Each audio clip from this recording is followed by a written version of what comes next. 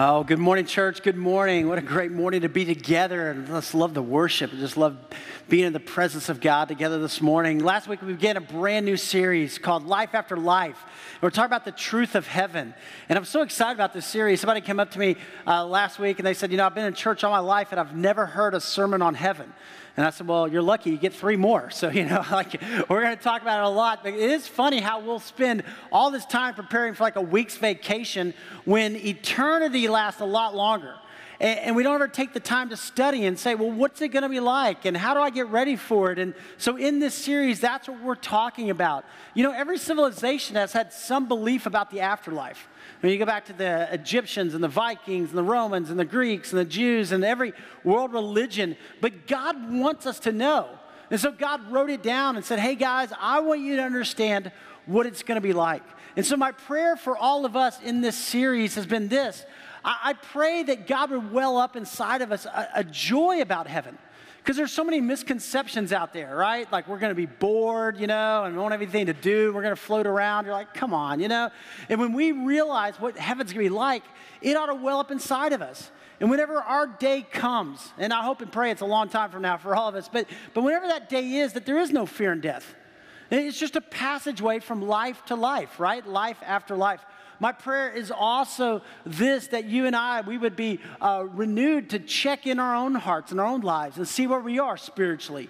And so we're not just drifting for life, but it would be a wake-up call for us. Where are we with the Lord? My prayer is also that we would be bold and sharing our faith and telling others about Jesus, because Jesus is going to last for eternity. And we all get caught up in this. My prayer is that we would hold on to the things of this world loosely and hold on to God tightly.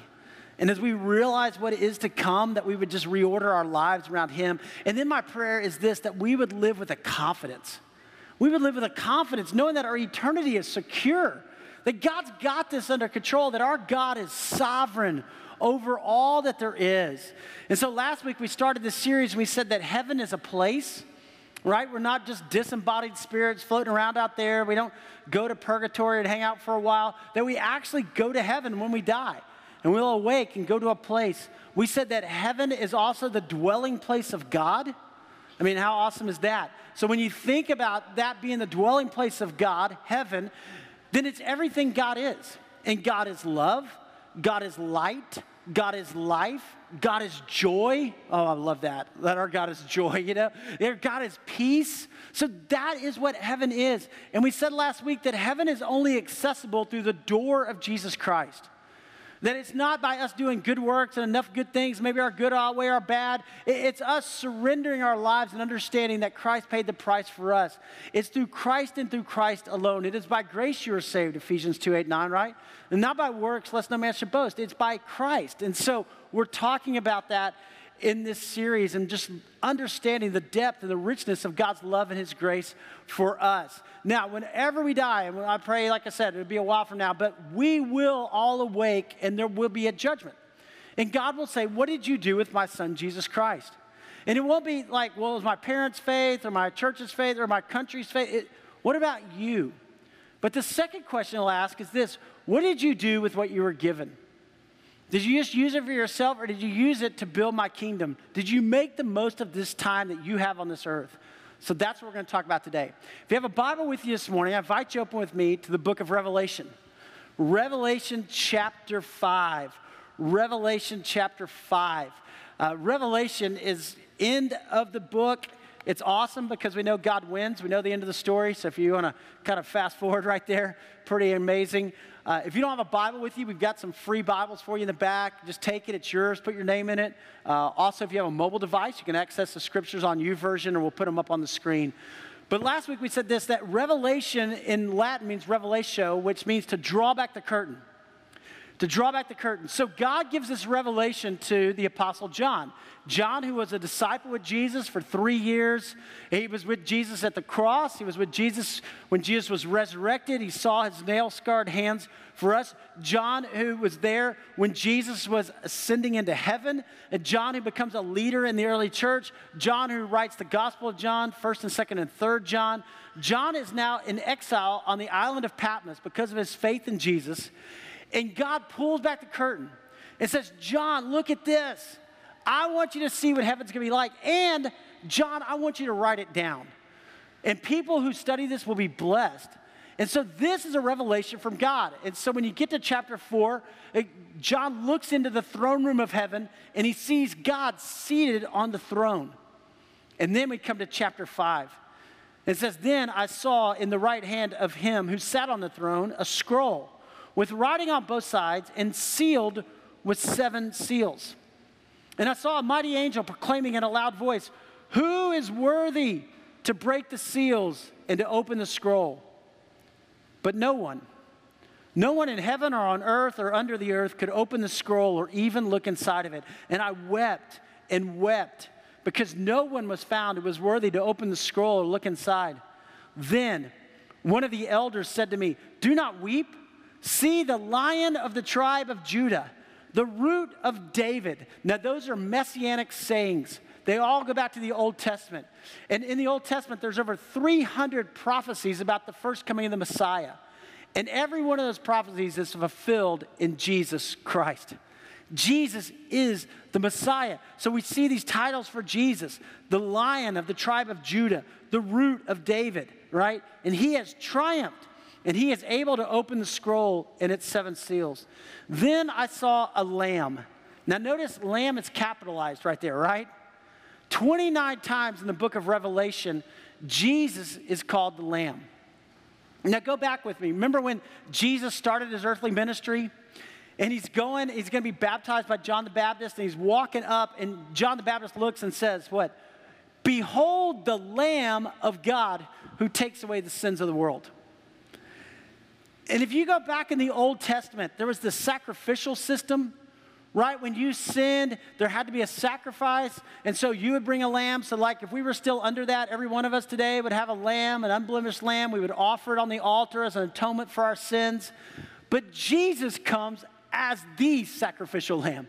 And Jesus dies once and for all for our past sins, our present sins, and our future sins. Praise God. And 29 times he's called the Lamb. Then I saw a lamb looking as if he had been slain, right? Standing in the center of the throne. The centrality of Christ, the supremacy of Christ and Christ alone, encircled by the 4 living creatures and the elders. He had 7 horns. Horns represented the anointing. Back then they would anoint kings, and that was a horn. So the 7 horns and 7 eyes. 7 is this number of completion, perfection, which are the 7 spirits of God sent over into all the earth. And he came and he took the scroll from the right hand of him who sat on the throne. And when he had taken it, the 4 living creatures and the 24 elders fell down before the Lamb. Now the 24 elders, if you remember, this represents the completed church. And Jesus loves the church. The church is the bride of Christ, the body of Christ. And the 24 elders, 12 of the tribes, right? If you go back into the Old Testament, 12 tribes of Israel. New Testament, you have the 12 disciples. So 24 Old Testament, New Testament. Then the 4 living creatures. So you've got the church and all of creation worshiping the Lamb. And each one had a harp, and they were holding golden bowls full of incense, which are the prayers of the saints. Now stop right there, because this is pretty powerful. See, every prayer you pray, God hears. Sometimes we pray and we think, God, did you hear that? You know, God, did you get that? You haven't answered yet. God, where are you? And God's going, no, I got this. I got this. Those prayers are the incense in heaven. Those prayers are before me, and I will answer those in my timing. You hold on. The prayers of the saints, your prayers matter. Our prayers for healing, our prayers for justice, our prayers matter. And they're the prayers of the saints. And they sang a new song. You know, in heaven, there won't be preachers, there won't be pastors, right? Because everybody's a believer, right? Everybody's up there. There'll be times of encouragement, but I'm not going to have anything to do. But you know what there is going to be is people in worship, in music. And so all of you have musical talent, and you're just going to love heaven. It's going to be amazing. It's going to be awesome. I love to sing, so I'm pretty pumped about that. I'm not very good, but anyway, maybe I'll be better by then. And they sang a new song, "You are worthy to take the scroll and to open its seals, because you were slain, and with your blood you purchased men for God." You know what, guys? That's the gospel. I mean, that's just the gospel in a nutshell. Right there, they're all singing it. You are worthy to take the scroll and to open its seals because you were slain. And with your blood, you purchased men for God. You are the atoning sacrifice. You paid the price that we deserve to pay. From every tribe and language and people and nation, you have made them to be a kingdom of priests to serve our God, and they will reign on the earth. Now, just kind of stock that away in your mind right there. They will reign on the earth. Because in the coming weeks, we're going to find out that there's going to be a new heaven and a new earth. God will redeem and restore this. And so just think about that. You'll see that throughout Revelation. Then I looked and heard the voice of many angels, numbering thousands upon thousands and 10,000 times 10,000. And they encircled the throne and the living creatures and the elders. And in a loud voice they sang, "Worthy is the Lamb who was slain, to receive power and wealth and wisdom and strength and honor and glory and praise." And then I heard every creature in heaven and on earth and under the earth and on the sea and all that is in them singing, "To him who sits on the throne and to the Lamb be praise and honor and glory and power forever and ever." The four living creatures said, "Amen." Amen means I agree. Like when we say it, amen at the end of a prayer, I agree. And the elders fell down and worshiped. I mean, now how awesome is that? I mean, this is just see Christ in the center being worshiped. Now, as you go on from chapter 5 into chapter 6, Jesus then begins to open the scroll. And he peels back the seals. And what that means is the coming of the last days. And so Revelation 6 through Revelation 18 all talks about the end times.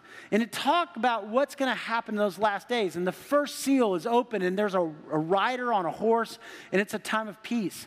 But the next seal is a time of war. The third seal, a time of judgment. The fourth seal, a time of death. There will be a time when God will step back in and say, enough. Enough pain, enough suffering, and Christ will return. And Jesus says, I want you to be ready. I want you to know that it's coming. And so when you go through and you begin to study, you see this. Jesus even talks about this in Matthew chapter 24. Jesus gives us the signs of the end of the age. And Jesus says, hey guys, when you see wars and rumors of war and nation rising up against other nations, and you see natural disasters, and you start to think, right? Wow.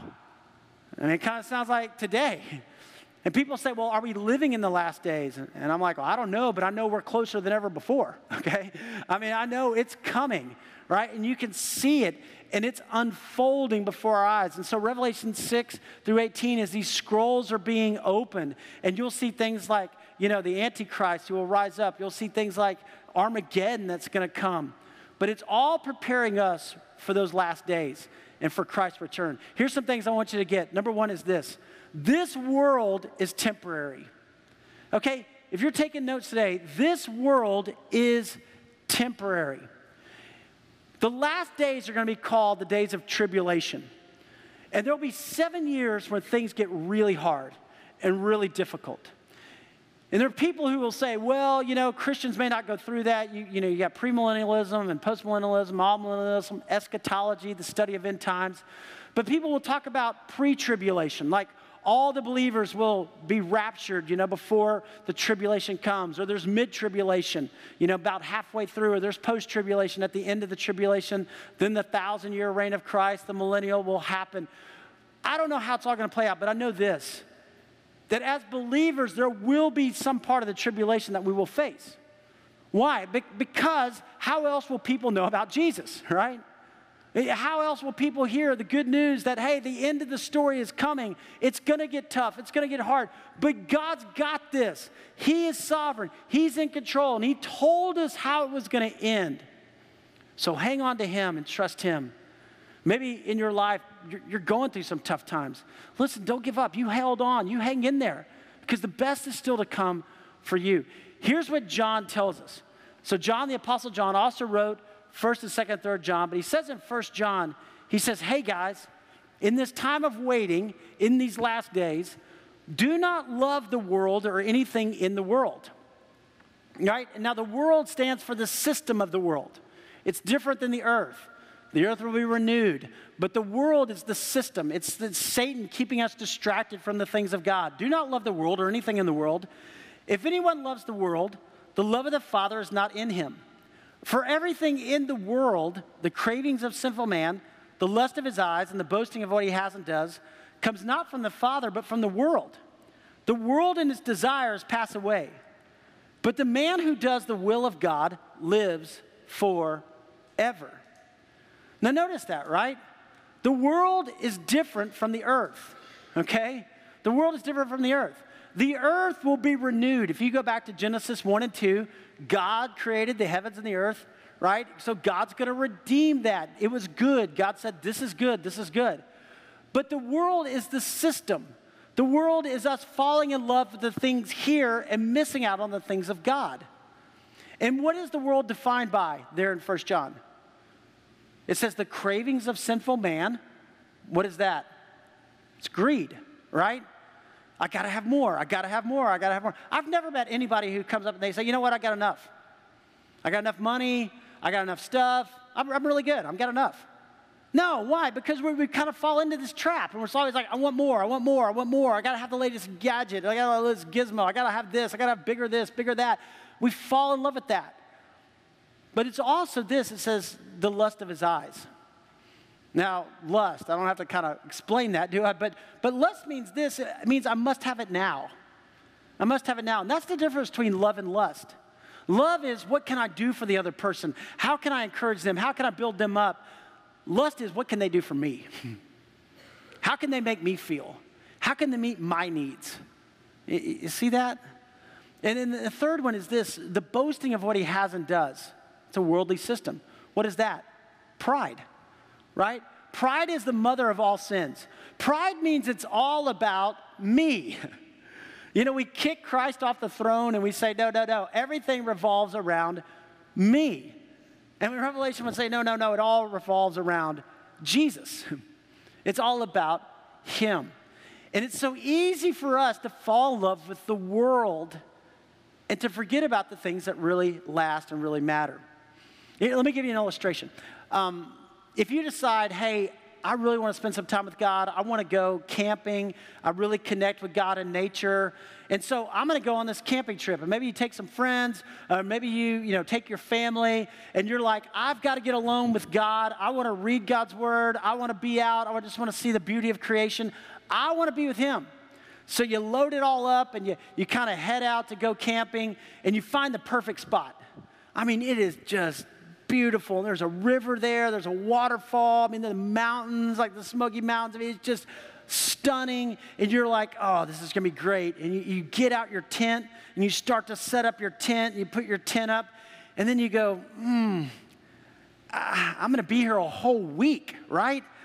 I don't want to sleep on the ground for a whole week. You know, that's going to be rough. And so you pull out your phone, you get on Amazon, and you're like, okay, let me see if I can upgrade that, right? And so you find a cot, and then the cot has a pillow top. So you're like, order it, right? And so you order that, and the drones come, and they bring your cot, And so you're like, boom, and you put that in, and you're like, yeah, that's good, but I can't be away from my shows for a whole week. I mean, like, I'm going to miss out. I'll be so behind. And so you hit Amazon again, and you order your 70-inch TV, and boom, the drones come, and they bring it, and they get your 70-inch TV, and then you're thinking, it won't fit in my tent. Got to upgrade my tent, right? So then you get back on, you're upgrading your tent. Finally get your tent upgraded, and it's taken a while, but man, you get that upgraded, you get your TV back, and then you're like, oh, you know what? If I did get in that river, it might be cold. I need a hot tub. So you get a hot tub delivered. You got your hot tub, and now you're glamping, right? You're way past camping. You're glamping then. I mean, it's just sweet. And then you're thinking, hey, I can't really cook out here because, putting two sticks together and making a fire, that's not going to work for me. I need a grill. I need a bigger grill. I need a really nice countertop for my grill. And next thing you know, you got this whole thing decked out, and then you realize, my week's up. It's time to go home. And that stuff ain't fitting in my Chevy. And you leave. And you never spent time with the Lord, and you never spent time here, and we missed it. And so often that's how we live, right? And we have to ask ourselves, are we investing in the things of this world, the things that aren't going to last? Or are we investing in the things that will? And here's the second point, it's this, that what you do now impacts eternity. The way you and I live for the 70, 80, 90, 100 years on this earth impacts eternity. Let me show you this. This is such a powerful scripture. This is from Jesus himself. He says, do not store up for yourselves treasures on this earth where moth and rust destroy and where thieves break in and steal. But store up for yourselves treasures in heaven. I mean, think about that. This is Jesus talking, and he's saying, you guys, store up for yourselves treasures in heaven, where moth and rust do not destroy, and where thieves do not break in and steal. For where your treasure is, there your heart will be also. Pretty powerful, isn't it? And you start to think about that and go, okay, wait a minute. Am I storing up treasures here, or am I sending it forward? Am I storing up treasures there? All of us, I mean, we've been heartbroken watching these hurricanes and watching the flooding in Houston and Florida. And church, I just want to thank you for your generosity. I mean, so many of you have been giving diapers and praying, and we'll have teams that are going to be going, and we're all responding. And it's been amazing to me to watch first responders. I'm so thankful for the first responders. And I've been watching these specials on CNN and all these stories that have happened. And you just see people stepping into the storm and going in and rescuing people and going in. And these stories are inspiring. And you know what I love about that is because we're all made in the image of God. And so inside of us, we intuitively know what matters. And we realize that people are more important than possessions or things. And so people are just helping people. And nobody's worried about, where people are socioeconomically. Nobody's worried about race or nationality or gender. People just help. You're in need, I'm going to help. And you know why that is because we understand that there's only a few things that are eternal. In fact, there's only 3 things that are eternal. Number 1 is God. God is eternal. And so when you spend time with the Lord, when you pray, when you grow in your faith, when you focus on Him, when you worship, you're investing in what's eternal. The second thing that is eternal is this, God's Word. God's Word is eternal. Do you know this book is the bestseller every single year? The best-selling book. Why? Because God works through His Word. He transforms our hearts. God's Word is alive and it's active and it's eternal. The third thing that's eternal are people. People are eternal, right? And so when you are with your kids, or you're praying with them, or you're praying with your neighbors, or you're encouraging in your marriage, or you're praying for your coworkers, you're investing in their lives, you're investing things that are eternal. And what we do here will impact eternity. Here's what the Apostle Paul writes in 2 Corinthians. The Apostle Paul says, now we know that if the earthly tent we live in is destroyed, we have a building from God, an eternal house in heaven, not built by human hands. We've seen a lot of things destroyed, but those things here, but what we have is eternal. Meanwhile, we groan, longing to be clothed with our heavenly dwelling, because when we are clothed, we will not be found naked. For while we are in this tent, we groan and are burdened, because we do not wish to be unclothed, but to be clothed with our heavenly dwelling, so that what is mortal may be swallowed up by life. Now it is God who has made us for this very purpose and has given us the Spirit, that's the Holy Spirit. When you accept Christ, as God draws you to Himself, God places the Holy Spirit within you, a deposit guaranteeing what is to come. So the Holy Spirit in you is a deposit guaranteeing what is to come, your reward in heaven. Therefore, we are always confident and know that as long as we are at home in the body, we are away from the Lord. We live by faith, not by sight. We are confident, I say, and would prefer to be away from the body and at home with the Lord. Verse 9, get this. So we make it our goal to please Him. What's the goal of your life?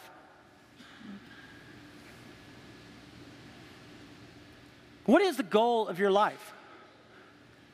For some people, they would say the goal of their life is to retire, right? I want to get to those golden years. Man, that's my goal. Or my goal is to have a certain amount in my bank account, my 401k, and then watch the stock market every day. Man, if I can just get to this amount, that's my goal. Or my goal is that my kids get into a prestigious college. But what is your goal? We all have goals. And those motivate us every day. Those get us up. Those drive us. And here's the Apostle Paul would say, hey, so we make it our goal to please him. And that's my goal as a believer, as a follower of Christ, to please God, whether we are at home in the body or away from it. For we must all appear before the judgment seat of Christ, that each one may receive what is due him for the things done while in the body, whether good or bad. See, we're not all perfect. None of us are. And we're all going to make mistakes. And we're all going to get our focus off at different times in our life. But are we striving to know God? Are we investing what God has entrusted to us in the things of God? You see, you will please God as you invest in things of God, that we live a life that pleases God. That's how we send it forward. That's how we invest in eternity. Right? We invest and we live a life that pleases God. And so we all have to stop at our daily struggles and just say, wait a minute, what is the goal of my life?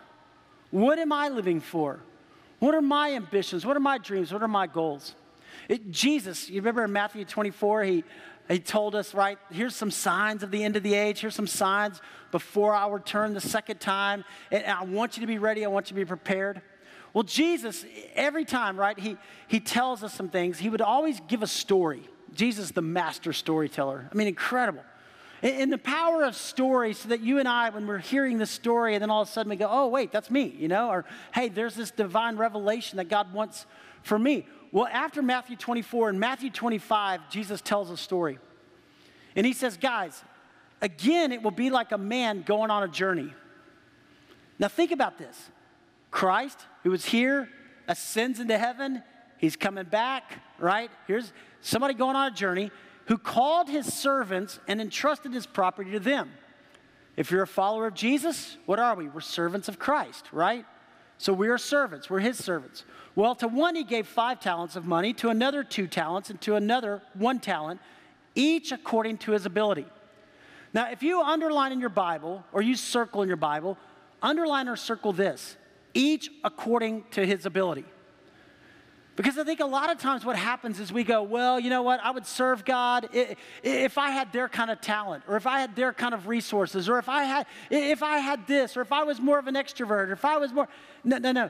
God has entrusted you with what God's entrusted you with, right? It's according to your ability. And some have 5, some have 2, some have 1, but it's according to our ability. Then he went on his journey. The man who had received the 5 talents went at once. If you underline at once. He didn't make excuses. He didn't send around and debate. He didn't try to figure it out. He just went at once and put his money to work and gained 5 more. So also the one who had 2 talents gained 2 more. But the man who had received 1 talent went off, dug a hole in the ground, and hid his master's money. After a long time, the master of those servants returned and settled accounts with them. The man who had received the 5 talents brought the other 5. Master, he said, you entrusted me with 5 talents. See, I've gained 5 more. And his master replied, well done, good and faithful servant, exclamation point. You have been faithful with a few things. I will put you in charge of many things. Come and share your master's happiness. Now, this is so powerful. Think about this. Think about this with the end times in perspective. When Jesus comes back and we stand before him one day and we hear him say, well done, my good and faithful. He doesn't say my perfect, because none of us are. We make mistakes. But when we invest in the things of God, when we want to further his kingdom, when we serve in his church, when we pray, when we go, when we make a difference and we give, he says, well done, my good and faithful servant. And then notice this phrase, because I think this is so powerful. He says, you have been faithful with a few things. I will put you in charge of many things. Do you realize that in heaven, we will have jobs to do? You remember work was given before the fall. Genesis 1 and 2, God created man, Adam and Eve, and he said, hey guys, I want you to take care of the garden. I want you to name the animals. I'm giving you jobs to do. It wasn't until Genesis 3 that work becomes toilsome. In Genesis 3, when man sins, all of a sudden work becomes hard. But inside of all of us, there's passions. There's desires. Some people, man, you love to cook. Some people love to build things. Some people love, to teach. Some people, all these kind of things. And he goes, when you're faithful here in the little things, I'll put you in charge of more. And in heaven, we're going to be able to serve in our passions without sin, without worrying about what everybody else thinks. Right? We'll be able to do the things that God created us to do fully, being fully alive. And then he says, come share your master's happiness. I love that. Heaven is a happy place. Heaven is a place of joy. Well, the man with 2 talents also came. Master, he said, you entrust me with 2 talents. See, I've gained 2 more. And his master again replied, well done, good and faithful servant. You've been faithful with a few things. I'll put you in charge of many things. Come and share your master's happiness. Then the man who received the 1 talent came. Master, he said, I knew that you were a hard man, harvesting where you had not sown and gathering where you had not scattered seed. So I was afraid. You know, I think fear keeps more people from following God than anything else. Fear keeps more people from doing what God wants them to do than anything else. I was afraid. God, you told me to be baptized. And I was afraid. God, you told me to pray with my spouse or to pray with my kids, and God, I was afraid. You told me to give, and I was afraid. You told me to go. I was afraid. God, I was afraid. I was afraid. I was afraid. So I was afraid, and I went out and I hid your talent in the ground. See, here's what belongs to you. And his master replied, you wicked, lazy servant! Exclamation point. He's like, come on. So you knew that I harvest where I had not sown and gather where I had not scattered seed? Well, then you should have put my money on deposit with the bankers so that when I returned, I would have received it back with interest. Take the talent from him and give it to the one who has 10 talents. For everyone who has will be given more, and he will have an abundance. Whoever does not have, even what he has will be taken from him. And throw that worthless servant outside into the darkness where there will be weeping and gnashing of teeth. You know, God wants us to understand, hey, I've entrusted this to you. Use it to further my kingdom. Use it for my name and my glory. Number 3 is this, that we're called to live each day with heaven in mind. We're called to live each day of our life with heaven in mind. C.S. Lewis, I love C.S. Lewis. C.S. Lewis writes in Mere Christianity, if I find in myself desires for which nothing in this world can satisfy, then the only possible explanation is that I was made for another world. Isn't that so true? You and I, when we understand, hey, wait a minute, this world is not my home. I was made for another world. And when we begin to live that way, it changes everything. You know how most people live for the dash? You know what I'm talking about? Right? I mean, most people, they're living for this. You know the dash, right? Every tombstone has a dash. There'll be a date on one side and a date on the other, and there's a dash in the middle. And most people, this is the way we live our life, right? If I can get more possessions, if I can get higher in my job, if I stay overtime, if I can do, but all of this is here. And yet, God says, no, I want you to live for what is to come. And what is to come is eternity. And if I could just keep going around the room, like I would just keep going all the way around and drawing this line, because eternity, it goes on and on and on and on and on. And this is what God says, hey, are you living your life for the dash or for eternity? Are you living your life for here or for what's really gonna last? Now, our little dash, right, it's going to be up here somewhere, and we can figure out, hey, I'm going to live here, or I'm going to play a part in a bigger story that's being written. And the people who've really made a difference in this world are the people who've lived here. And that's why Jesus said, hey, you're in the world, but you're not of the world. You're in the world, but there is another world to come that is going to be incredible, and it's going to blow you away. Helen Keller, I love Helen Keller because here's this woman, she was born deaf and blind. And she could have lived her life for this, and she could have been miserable, but no, God came and drew her heart to him, and she had this faith that bubbled up within her, and she impacted the world, deaf and blind. And here's what Helen Keller wrote. She said, for 3 things I thank God every day of my life. thinks that he has kept me safe in the knowledge of his grace. Deep thinks that he has set in my darkness the lamp of faith. And deepest thinks that I have another life to look forward to, a life joyous with light and flowers and heavenly song. You know, it just makes life different when you have something to look forward to, right? I mean, if you're looking forward to a party, or you're looking forward to an anniversary, or you're looking forward to a vacation, you're so excited about that. But for us, we're looking forward to this, that we will be with Christ forever. We will be redeemed and restored and made new. And that's why Paul writes there in 2 Corinthians chapter 4, the Apostle Paul says, hey, therefore, we do not lose heart. Yes, we're going to go through hard times. Yes, we're going to go through challenges. Yes, we're going to go through difficulties. And maybe you are today. And I would say to you, don't lose heart. Oh, don't lose heart. God is with you. God is for you. Though outwardly we are wasting away, man, our bodies are getting run down more every day. Yet inwardly we are being renewed day by day. There is a lamp inside of us. There is faith inside of us. There is a renewal that's happening inside of our soul and our spirit. For our light and momentary troubles are achieving for us an eternal glory that far outweighs them all. So we fix our eyes not on what is seen, but on what is unseen. For what is seen is temporary, but what is unseen is eternal. And God would say, you hold on to me. You hold on to me. See, as a Christ follower, when we die, we immediately go to the present heaven. We immediately go. We don't have to spend time in purgatory. We don't have to spend time away from God. We're immediately in the presence of God. If we are still alive, if Jesus comes back tomorrow, or he comes back next week, or he comes back in a few years, and we're all still alive, hey, we will immediately go to be with him. We will rise up and be with Christ. Ultimately, though, we will all come back here. There will be a new heaven and a new earth. In the next couple of weeks, we're going to talk about that, how God's getting it ready. In heaven, I'm going to tell you this, it's going to be far more than we could ever dream or ever imagine.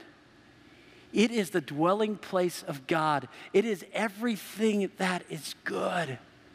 And what we do here impacts what happens there. So Romans 8 tells us, what shall separate us from the love of God that's in Christ Jesus our Lord? Shall death? No. Life? No. Come on. Angels or demons or principalities, nothing shall separate us from the love of God that's in Christ Jesus our Lord. When you are in Christ, your eternity is secure. And you can live your life with confidence, knowing that God's got this. He's sovereign. So where are you today? Spiritually, where are you? Not your parents' faith, not your church's faith, not your country's, your faith. What do you believe? Maybe today is a day just to put a stake in the ground and say, Jesus, I want you to be the Lord of my life. God, you've been drawing me to yourself. You've brought me here today. It wasn't just a friend that I'm here for a reason. And God, you're speaking to me. Maybe for some, we go, you know what? I've been living for this instead of living for this. And God, today, would you just lift my head and let me see you? Let me fix my eyes on the one who loves me unconditionally. And knowing that I am fully loved and fully accepted, that I am forever yours. I want to ask you just to bow your head and close your eyes just for a moment, right where you sit, right where you are. Just you and God, just for a minute. What's God saying to you today?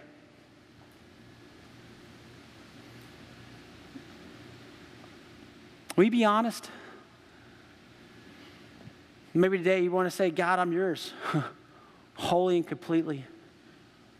Maybe today you go, God, I've kind of gotten distracted with the things of this world. I feel like I'm glamping, God. I'm just more and more stuff and things instead of fixing my eyes on you and being with you and pouring into the things that really matter.